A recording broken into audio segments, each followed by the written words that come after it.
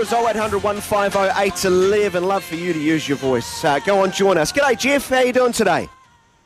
G'day, mate. I'm good. Can you hear me all right? I can hear you loud and clear. Where are you calling from today? Good on you. I'm calling from Christchurch. I just want to tell Beautiful you about day. a really funny little anecdote that happened on Tuesday morning. I was having a coffee with a mate about 10:30 in the morning. It was a solid sheet of water outside. It was pouring down. Thunder, lightning, the whole works.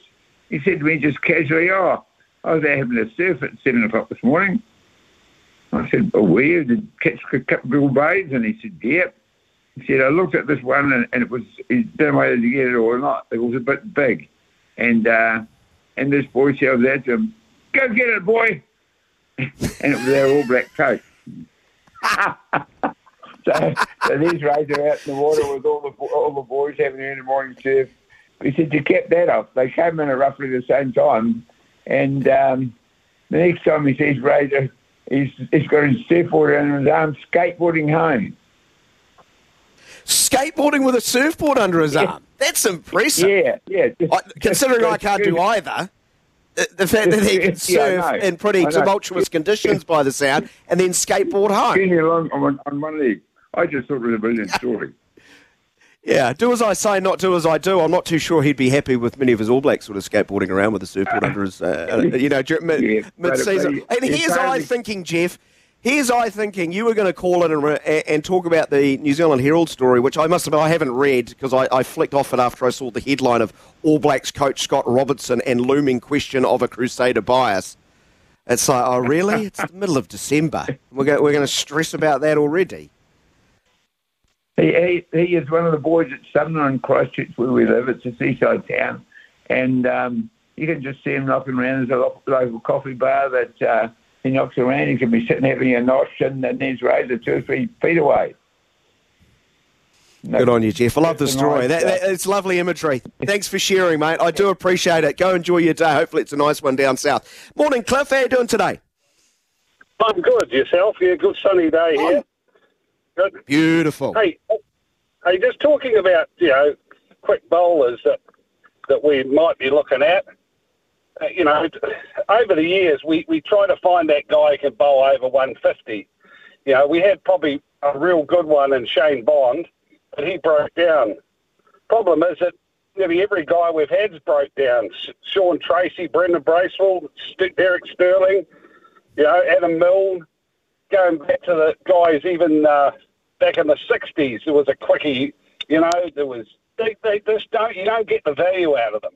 And if we're looking for value, we need to look for a guy who's bowling late 130s, early 140s, a replacement for Tim Southey, someone who can bowl a good swing, but outswing, and use the ball on a good wicket, get a bit of seam up, have a slow ball. And we're looking for a left armour as well to replace Wags.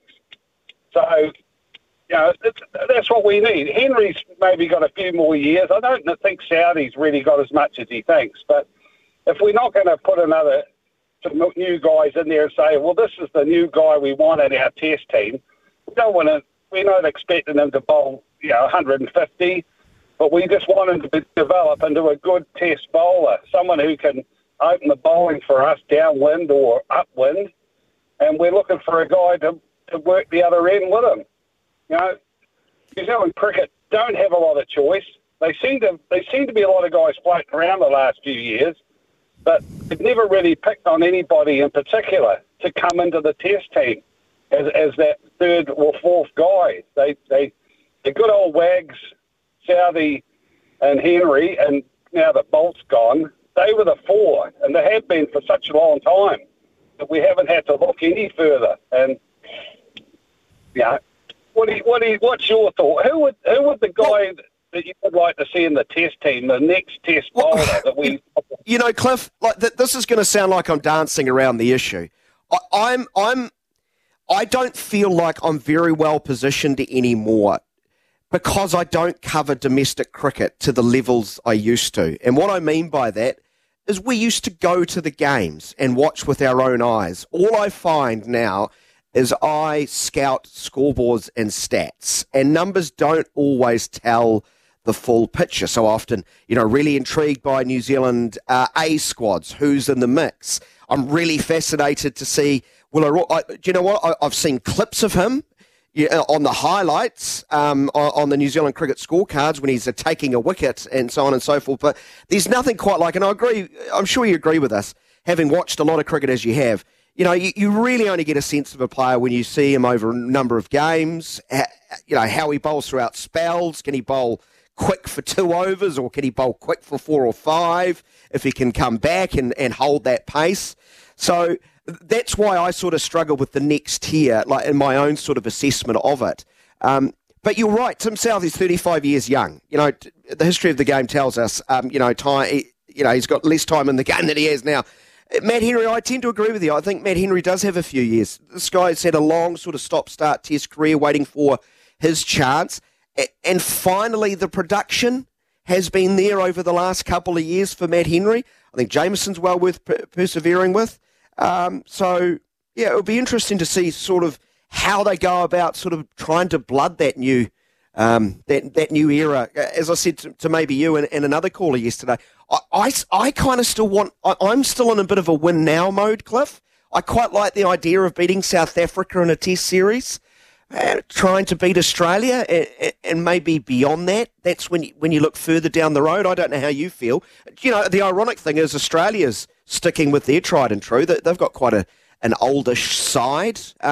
Maybe results will wane post winning an ICC World Test Championship, as ours certainly have. As I said yesterday, we're sort of middle of the pack as far as win-loss ratio through the cycle, and that's where I think the disappointment comes from.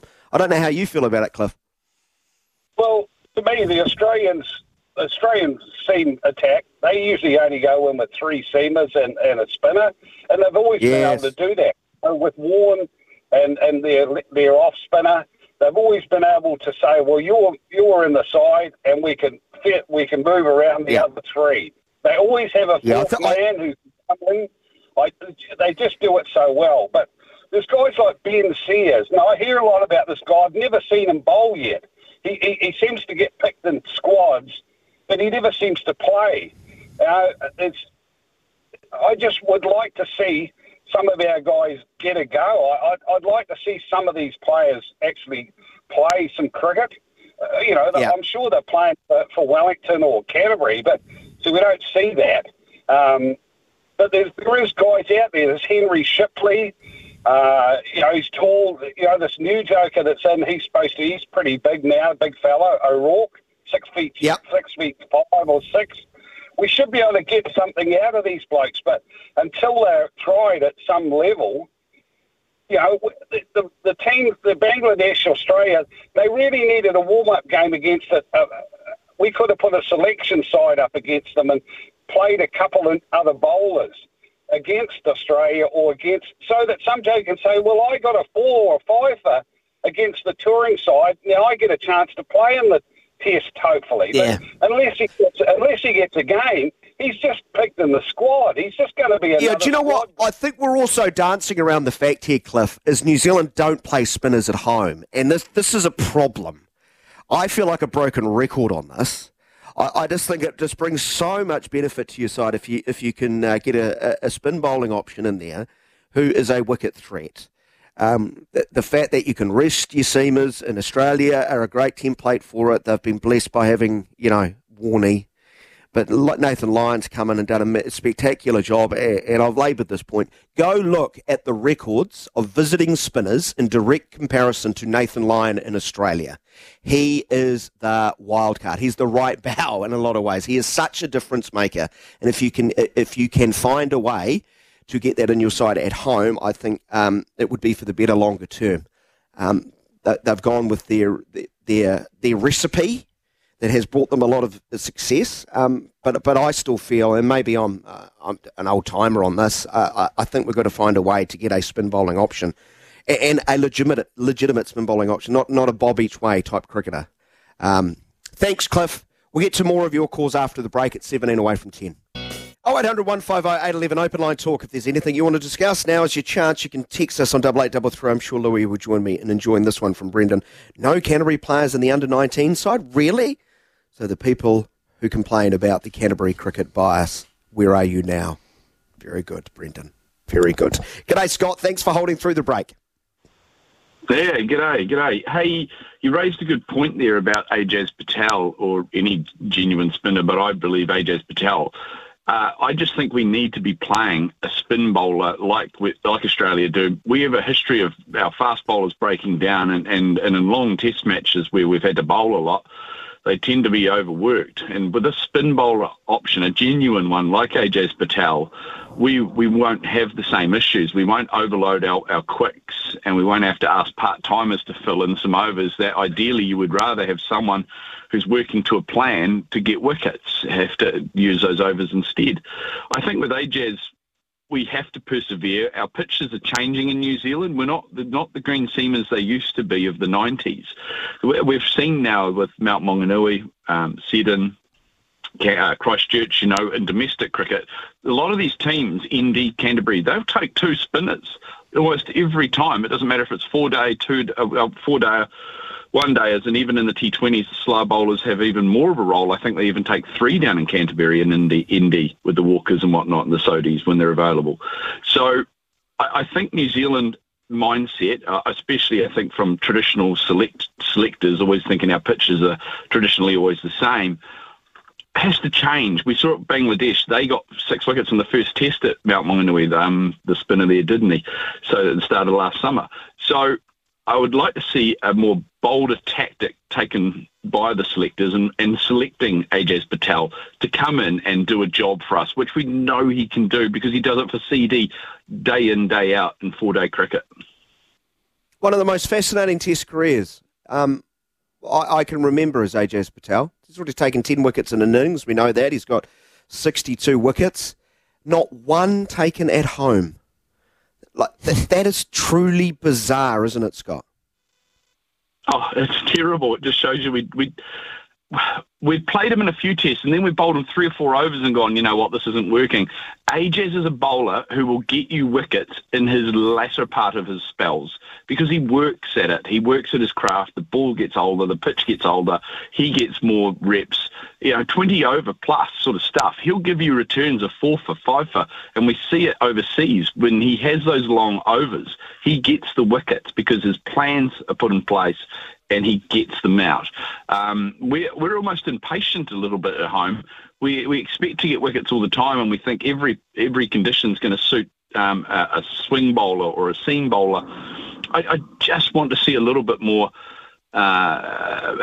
tactical change, I guess, from the likes of Southey, if he is to be the captain again, over the summer with those test matches.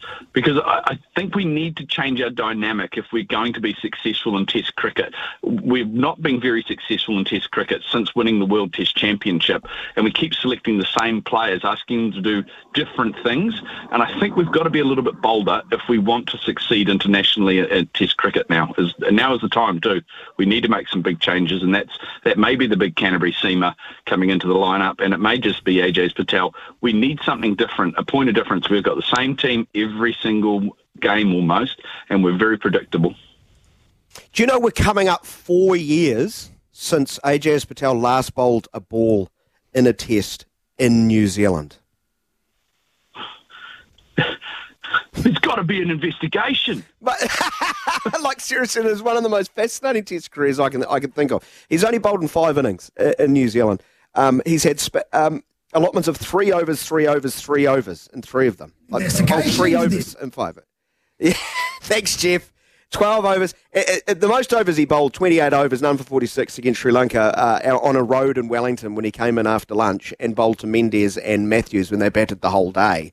No one was successful that day. Hey, thanks, Scott. Do appreciate it. Louis shaking his head. It is weird. It's not just me. It's quite peculiar. Not just you, isn't it? Not just me. Excellent. Felt like I was a bit of a lone wolf yesterday. 7 away from 10. Back after the break.